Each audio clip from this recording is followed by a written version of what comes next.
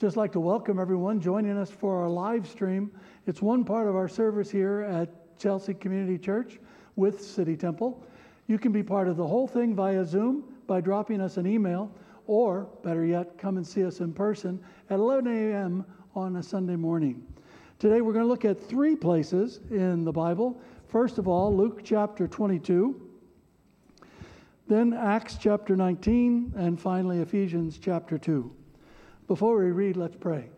Gracious God, thank you so much for the Bible. I thank you that you speak to us through the Bible in the power of your Holy Spirit, and I pray that you would do that today. And let your Spirit rest upon me, that I can proclaim your word boldly and faithfully, just as you desire. We love you and we praise you, worship you, and we thank you for your presence with us. In Jesus' name, amen. Amen. In Luke chapter 22, we're going to pick up with verse 24. A dispute also arose among the disciples as to which of them was to be regarded as the greatest. And Jesus said to them, "The kings of the Gentiles exercise lordship over them, and those in authority over them are called benefactors. But not so with you. Rather, let the greatest among you become as the youngest, and the leader as one who serves. For who is the greater, one who reclines at table or one who serves? Is it not the one who reclines at table? But I am among you as one who serves." And then Acts chapter 19. We'll pick up in the middle of the paragraph with verse 13. Then some of the itinerant Jewish exorcists undertook to invoke the name of the Lord Jesus over those who had evil spirits, saying, "I adjure you by the Jesus whom Paul proclaims." 7 sons of a Jewish high priest named Sceva were doing this. But the evil spirit answered them, "Jesus I know, and Paul I recognize, but who are you?" And the man in whom was the evil spirit leaped on them, mastered all of them, and overpowered them, so that they fled out of that house naked and wounded. And this became known to all the residents of Ephesus, both Jews and Greeks, and fear fell upon them all, and the name of the Lord Jesus was extolled. And then finally, Ephesians chapter 2. "And you were dead in the trespasses and sins in which you once walked, following the course of this world, following the prince of the power of the air, and the spirit that is now at work in the sons of disobedience, among whom we all once lived in the passions of our flesh, carrying out the desires of the body and the mind, and were by nature children of wrath like the rest of mankind. But God, being rich in mercy because of the great love with which he loved us, even when we were dead in our trespasses, made us alive together with Christ.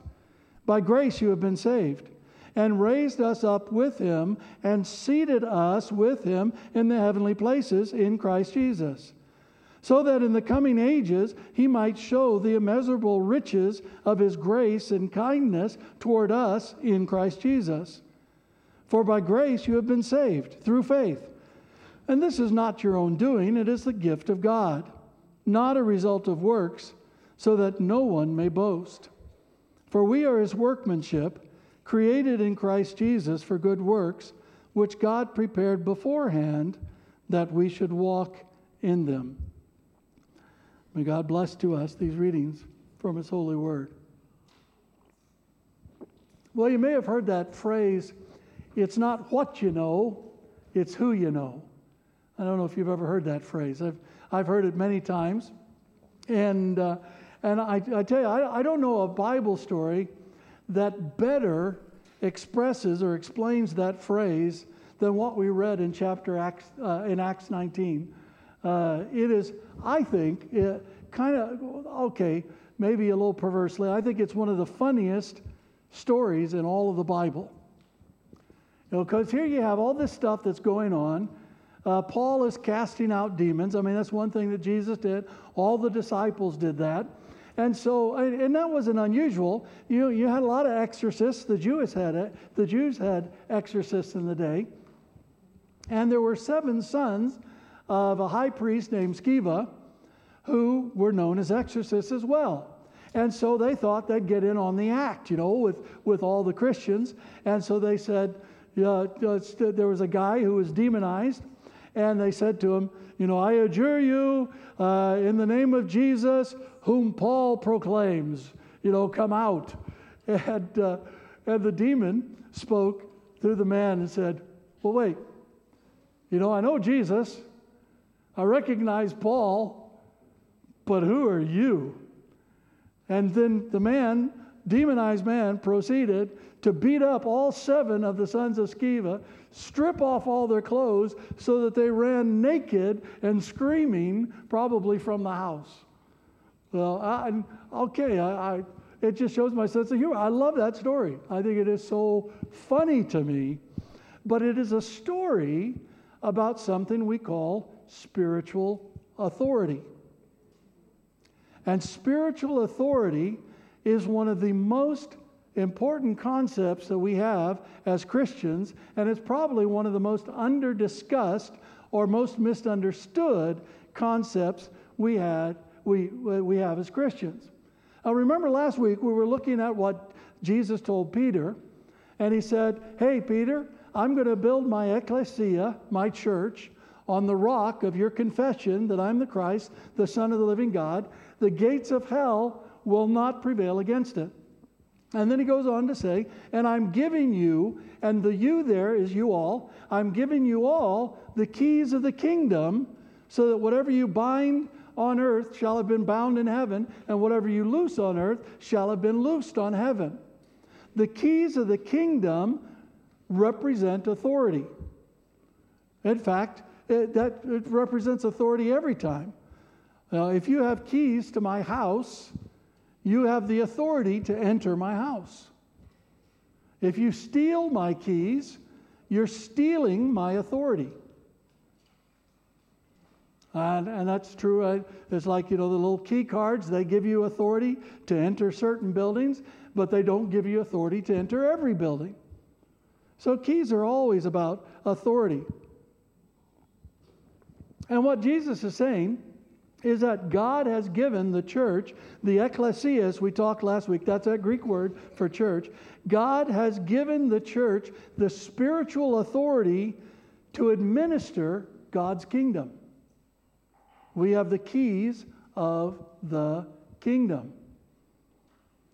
And we use that authority as the bride of Christ. Now, here comes the bride. We have that authority. And corporately and individually, having spiritual authority is what gives us the ability to influence people, groups, organizations, and even the world around us toward the kingdom of God in Jesus Christ. So spiritual authority is something that we really need to understand. In fact, it's such an important concept that we're going to spend 2 weeks on it to talk about it, because it's really, really important that we get it, because so many people do not get it. Now, to understand our spiritual authority as the church, as the ecclesia, we need to understand 2 more Greek words. So, you won't be Greek scholars by the end of all of this, but you'll know some important words. The first word is the word exousia, and the second word is the word dunamis. If you've ever heard of dynamite, you kind of get the idea behind dunamis. Exousia means authority. And this involves the permission or freedom to do something. If you have authority, you have permission or freedom. The word dunamis, power, involves the ability to do something.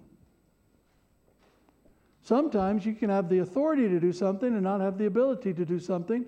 And sometimes you can have the ability to do something and not have the authority to do something. So both of those words go together. And God has designed authority and power to work together to promote the well-being of people in society. And not just spiritual authority, all authority. Authority and power go together, work together to promote the well-being of people and society, families, organizations, churches, governments, etc. For example, parents. Parents have authority in the lives of their children, and they also, until their children get kind of big and tough, they have the power to exercise a degree of control for their children. Now, God's purpose in giving parents both authority and power is so that their children will grow up to be healthy, well-developed people who can start families of their own. Or think about policing, which a lot of us in London don't want to think about these days. But if you think about policing, police have authority to do certain things, and the government also gives them power to enforce that authority, but the power always has limits, right? So the police can't exercise that power in any way they want to, otherwise they move outside of that authority. But a police officer that doesn't have authority cannot use his power. For example, my brother-in-law, Rich, whom maybe many of you will meet next year when they visit, he is bigger than I am, and he is a police officer in the United States. And I can tell you that when he comes over here to the UK, they will not allow him to bring his gun. Why? Because he doesn't have the authority to carry his gun here. So you get it. Those two things have to go together. Now, what we need to understand about this is that all authority, all legitimate authority, comes from God. All legitimate authority comes from God and works within the boundaries that God has assigned. It comes from God and it works within those boundaries. All authority that's not from God, or all authority that operates outside of its boundaries, is false authority. It's false authority. Well, I can't go to the Anglican church down the street and say, hey, I'm here, I'm a pastor, and I'm going to exercise my authority here. It doesn't work that way. Because there's boundaries. There's boundaries that have been assigned for that. And not only is all authority from God and works within the boundaries God assigns, all legitimate authority also works with the consent of the people and the groups in which the people are operating. So people and groups give consent for the exercise of authority, which is done first collectively and then individually. And how that works, we do this all the time in a democratic society. We vote. And so what happens? What is voting? Voting is about giving authority. In our country, voting is about giving authority to a particular party that it might enact certain laws, that it might appoint a prime minister, and that it might engage in government. And you have opposition, but the opposition cannot itself depose the opposing government, right? That would be really bad. We don't want to see that.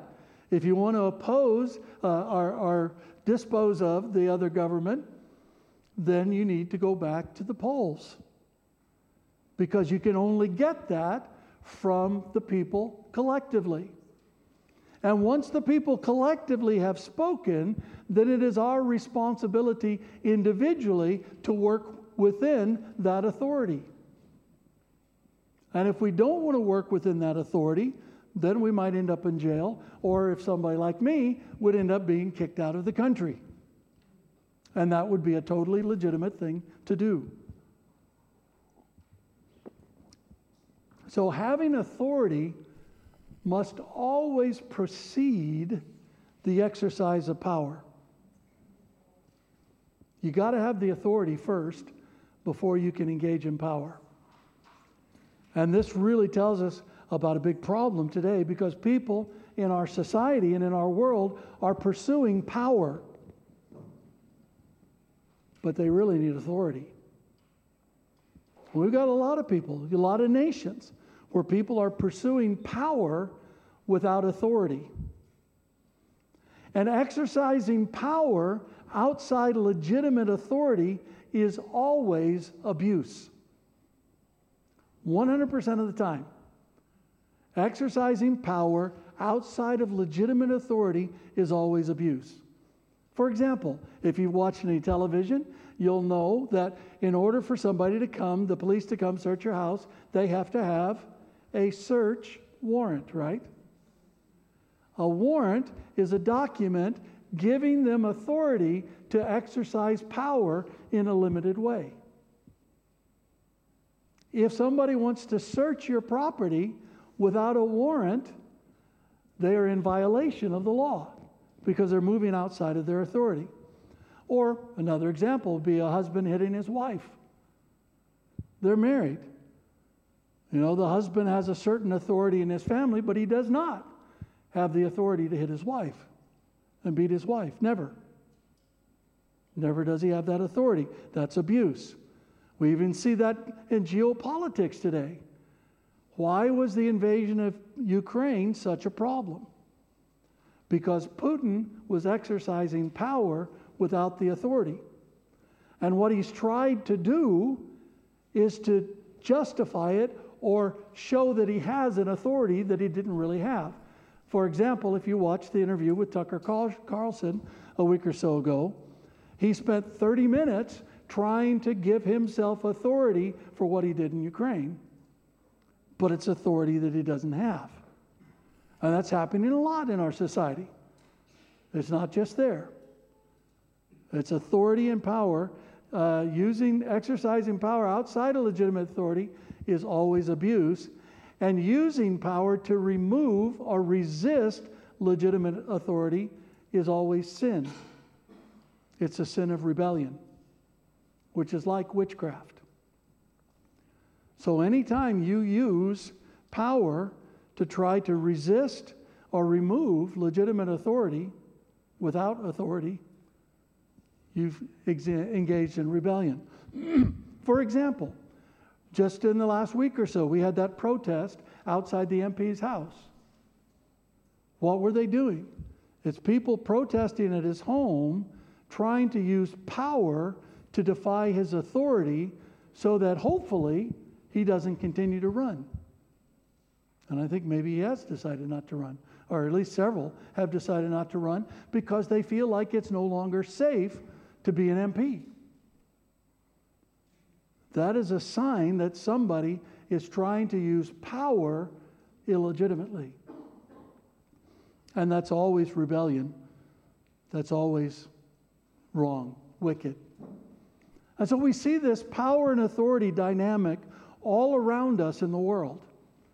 You can look at almost every situation, even globally, but in this power authority dynamic. For example, China and Taiwan.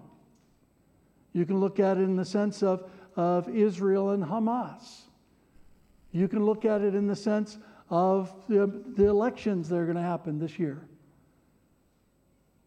If you take this power and the authority dynamic, you can analyze so many things that are happening, and you can also discern what's right and wrong pretty quickly. And that operates on every single level.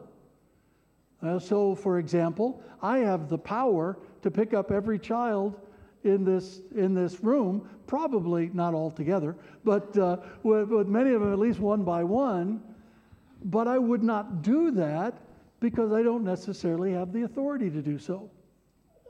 But now there's some parents who have told me, well, Rod, if you see my child misbehave, then gently correct them. And so they've given me that authority. And so then I can exercise that power legitimately. And that happens all around. And it happens in the church too. So if somebody came in and they said, hey, I'm an apostle, I'd say, hey, so what? Because unless I had recognized somebody as an apostle, and unless the elders of the church say, okay, we acknowledge you as an apostle, and we will allow you to speak into the life of our church, but hey, by the way, we're still in authority here.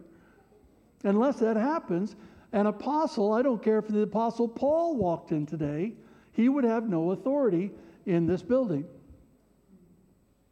even though he might exercise all kinds of power. He would have no authority. So power and authority, really, really important to understand. And to understand now our spiritual authority as the church, as the ecclesia, we also need to understand God's design for all authority. So God has designed this way. God has done this on purpose. And biblically, you can see that God has designed 4 kinds of authority. There are 4 kinds of biblical authority. The first we know quite well. It's called civil authority. This is the authority of civil organizations and governments. Civil authority operates according to laws and rules. In a nation like this, it operates according to votes.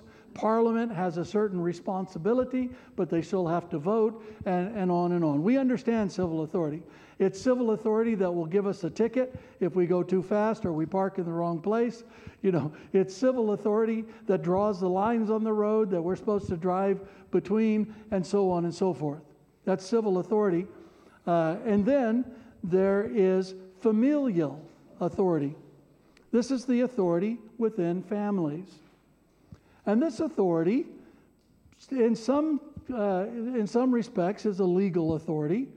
Parents have a legal responsibility for their children. But there's also some cultural dynamics here, and there's also some biblical dynamics. So the Bible, which is the highest authority for us, the Bible says that parents should do certain things. And then we might have traditions that say, well, we'll do it this way. For example, here at Chelsea and City Temple, we have our children in the service so they can learn alongside of us. Now, there could be other traditions that are equally legitimate. It just depends on what each church decides is the right thing for them and what the families want. So there's familial authority. Husbands and wives are connected together, and so they have authority in one another's life. So a husband can pray for his wife with authority. A wife can pray for her husband with authority. You can pray for your children with authority. Parents, you can take authority and ban demonic spirits from attacking your children. That's your authority. And you can exercise that in their lives. And then there's a third kind of authority, which I call personal authority. That's the authority that you have over your own life. Now, this authority is self-control, not self-centeredness. It's the authority we talk about when we talk about boundaries. But today, a lot of people don't understand boundaries, and so that's really abused. And a lot of people will use the boundary talk to abuse others or try to limit others. But basically, this personal authority is the freedom of choice that you have. That you choose who you will marry. Unless you're in a family system where your family helps you on those decisions. But this personal authority is always exercised in relationship with other people, showing respect and honor toward other people. Somebody couldn't walk in here and start singing out, "The hills are alive with the sound of music." Well, they could. They could do that just like I did, but they wouldn't have authority to do it. Even though personally they could sing that in their bathroom until they're blue in the face, when they step into here, their personal authority comes under a greater authority. And consequently, they have to limit their exercise of their authority over their own lives. And if they can't live with that, then they just need to walk out and exercise that authority over their own lives. And then the fourth kind is what we call spiritual authority. And spiritual authority, for us, it's the highest form of authority in the Bible. Spiritual authority is the highest form of authority in the Bible. And this is the authority that we have in the spiritual realms, what's called the heavenly places or the heavenlies, the spiritual realm around us. We can't see, but is very real. We have authority in this spiritual realm that's manifested in the physical. This is what Jesus was referring to as the keys of the kingdom. And this is the authority that we have as the church, the bride of Christ, the ecclesia, and the people of God together.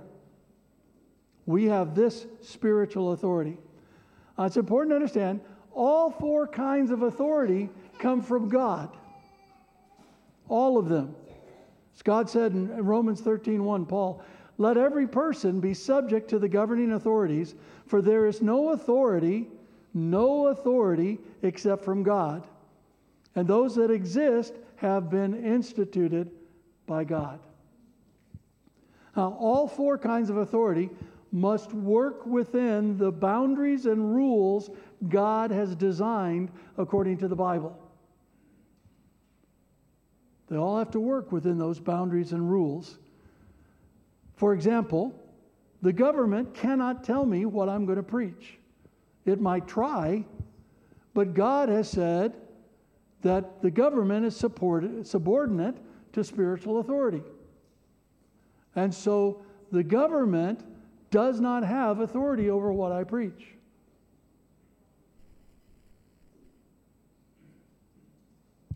So there's limits to the government's authority. And again, the government can act in power outside its authority, but that becomes abuse. I mean, you may have heard the story here recently of a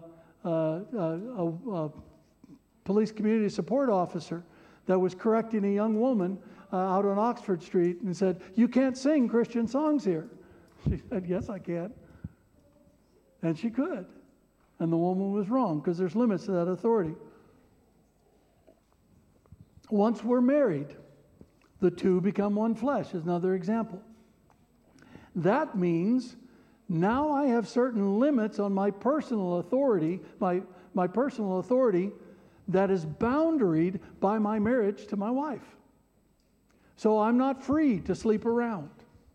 I'm not free to go out to dinner with whomever I want. We were having this conversation this week about chocolates.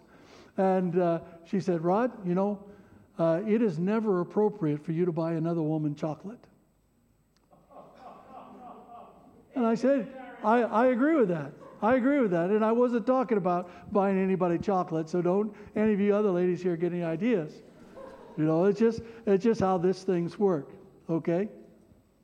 So all authority is from God, and it has to work according to the boundaries and rules that God has put forward. And if you go outside those boundaries and rules, not only are you violating God's will, but you are also opening yourself up to the authority of the demonic. And that's dangerous. It's dangerous for you, and it's dangerous for your families. Another dynamic about biblical authority, all authority is relational. It's all relational. You have no authority where you have no legitimate relationship. For example, if Emmanuel Macron, he came over to Parliament tomorrow and he said, "I'm going to take over this Parliament," everybody would laugh, right? Because he doesn't have the relationship with the United Kingdom that he has with France. So he has no authority in the United Kingdom other than the respect that we'll show him for being the President of France. You see how that works? Or parents. If the parents, one set of parents doesn't have the authority over another set of parents' children. It doesn't work that way. Also, if a father abandons his children so that he no longer has relationship, he should not expect simply to walk into his children's lives and say, "Hey, I'm your dad now, you have to do what I tell you to." This happens a lot in blended families, where there's a child from another relationship in a blended family. If the father brings a child from his first marriage into a second marriage, to a second family, the wife doesn't have the same kind of authority over that child as the father does. And they need to be very clear about the limits of that authority, even within the context of that marriage. Otherwise, they will cause alienation and strife within the family. You see how this works? It's so important to understand this. It's so important because Jesus has received all authority in heaven and on earth. All belongs to Jesus. That's what he said there in Matthew 28. He said, and Jesus came and said to them, it's after the resurrection, all authority in heaven and on earth has been given to me. That means he has civil authority, he has family authority, he has personal authority, and he has spiritual authority, with spiritual authority being the highest. That all authority belongs to Jesus. All of it. And that's good news too, because when you surrender your life to Jesus Christ, you come out from under the authority of the devil and you come into the authority of Jesus Christ. And unlike the devil or any other human authority, Jesus wants to exercise his authority for your well-being. And he does. So that's why this is good news. All authority on heaven and earth has been given to me. Go therefore and make disciples of all nations. So Jesus has received all authority in heaven and on earth, and all authorities in heaven and on earth, including demonic authorities, are subject to the authority of Jesus. And Jesus has chosen to share that authority with his bride. That's us, the bride of Christ, the ecclesia, the church gathered together. He's chosen to share that authority with us so that we go forth corporately and individually in the authority of Jesus. He's given us a great commission to go therefore and make disciples, but he's given us the authority to fulfill it. And then on the day of Pentecost, when he sent the Holy Spirit, he also gave us the power to fulfill it as well. You see that? And hopefully you're starting to see why it's so important to get this. So as the bride of Christ, we advance the kingdom of God and fulfill Jesus' commission on the basis of our spiritual authority. That's how we do it. We have this authority, and we do it on the basis of the authority that Jesus has given us, an authority which is bounded, which has rules that we have to live by, but an authority nonetheless that is very powerful. And by the way, this includes all genuine churches and all Christians. We all have it. We all have it. Even if we don't recognize it, we have it. But we have to understand our spiritual authority, the authority which Jesus has given us. And how do we know it's spiritual authority? Because it's the keys of the kingdom. That's how we know it's spiritual authority. Our spiritual authority is not a civil authority. It's not a familial authority. It's not a personal authority, although we will work in all three of those realms. For example, Chelsea Community Church is a charity, a registered charity. That means that we have certain civil responsibilities as a charity that we have to fulfill. City Temple is a charitable company limited by guarantee.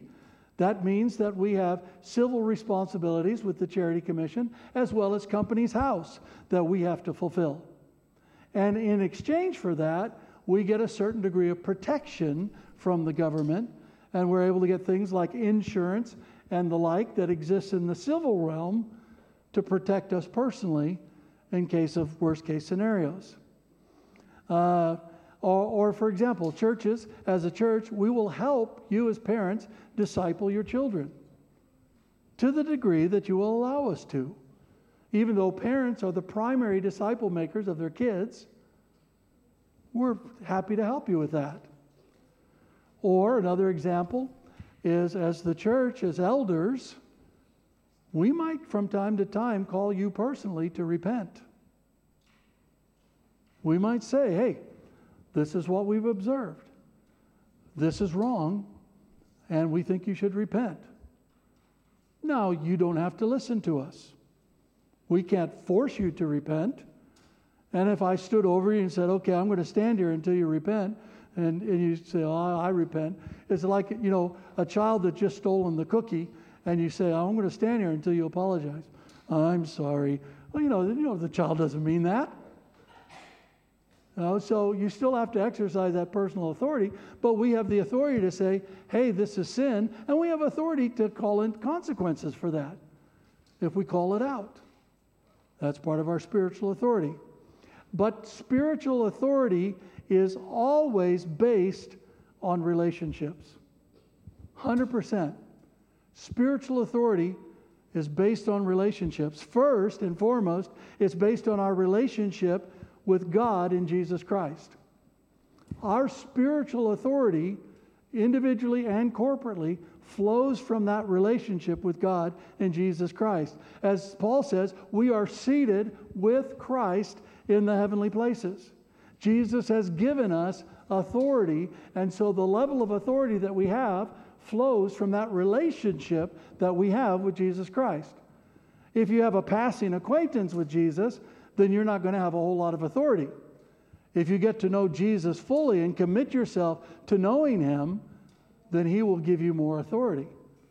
It flows out of that relationship you have, and then it flows into and from our relationships with other people and other groups. So I have authority here because you have said, Rod, you're our minister. And I have a relationship, and now I have a 22-year relationship, a relationship of love and commitment and things.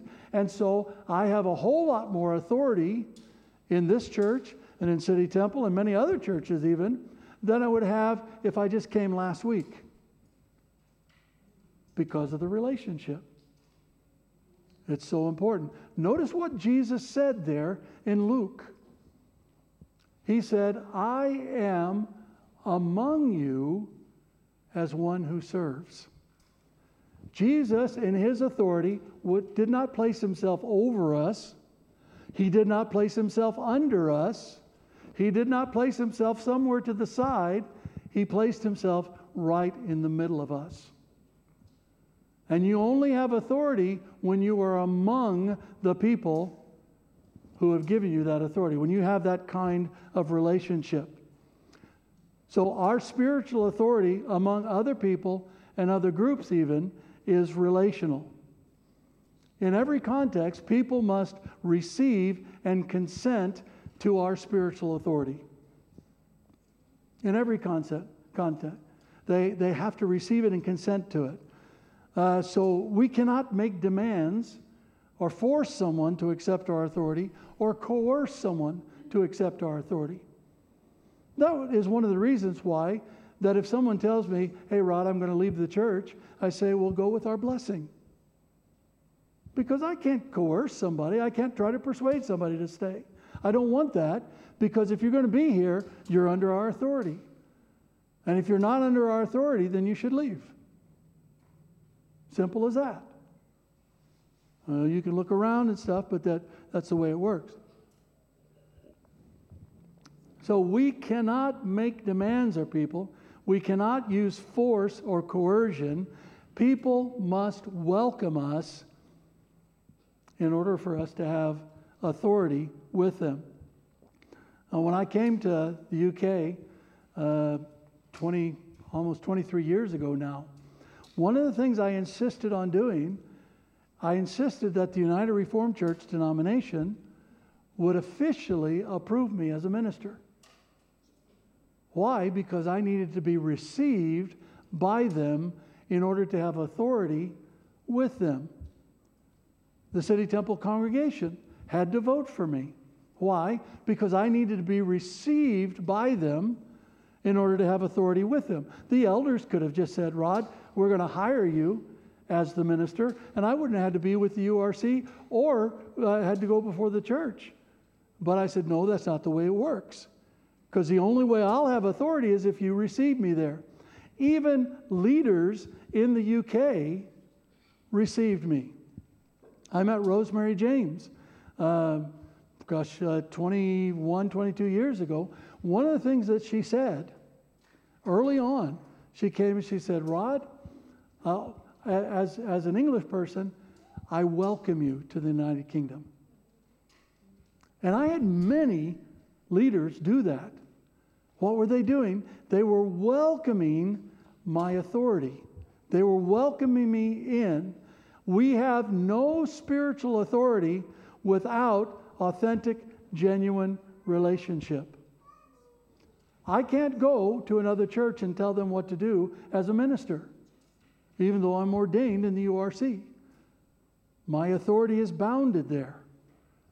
Elders in this church don't have authority in other churches unless the other church says, hey, we receive you and acknowledge that authority.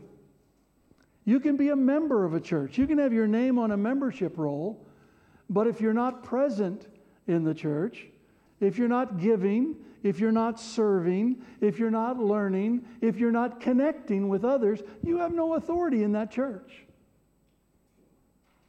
Doesn't make any difference. I can't tell you the number of times I had people come to me over the years.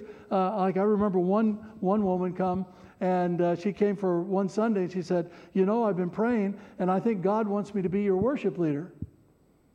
And I said, wow, that's cool. That sounds great. Well, come for 3 months, be engaged in the church, and then for another 3 months, we'll let you sit in our worship team practices. And then after that, you can become a part of our team, and then we can see where it goes from there. She never came back. Because she wanted power without authority. And I will always resist people exercising power without authority. And the thing is, sometimes we do it in very subtle ways. If you've heard the term passive-aggressive, sometimes people can be passive-aggressive. Oh, well, if that's just the way you feel, then don't worry about it. And you know what they're communicating. What are people doing? They're trying to exercise power to create guilt in order to get their way. And so we can't do that. We won't do that. Some people, because it's relational, I'll speed it up here a little bit now. Because it's relational, our spiritual authority is the muscle of our love. The level of your spiritual authority determines how effective your love will be. Our effective spiritual authority depends on the depth and quality of our love, biblically defined. For example, our elders, they can say anything to me they want to because they've demonstrated their love to me. And so they have a lot of authority in my life. Now this love, it's a zealous, self-giving commitment to others for their benefit. And so the level of your spiritual authority depends on the level of your love. And frankly, some people, a lot of people, have no spiritual authority because they do not have genuine, proven love. They don't have genuine, proven love for their family or for their church, for their workplace, for their city, or even for their nation. For example, I knew a pastor lived in Austria, had a church that met in City Temple for a while, and he'd come in and he'd come to London and visit the church, and he'd say, London's a cesspool. It's a cesspool. Well, no wonder the church died eventually. London is a cesspool. And finally, I just got tired of it and said, London might be a cesspool, but it's my cesspool. I knew another guy who was in our church for a lot of years who'd go around and say, I hate London. I hate London. He was an American, you could tell. I hate London. And finally I took him aside and said, you got to stop saying that because you have no spiritual authority here if you hate here. I've seen people say, oh, I hate my job. I hate my job. Well, you've just taken away all your spiritual authority in your job. Why would you do that? That's silly.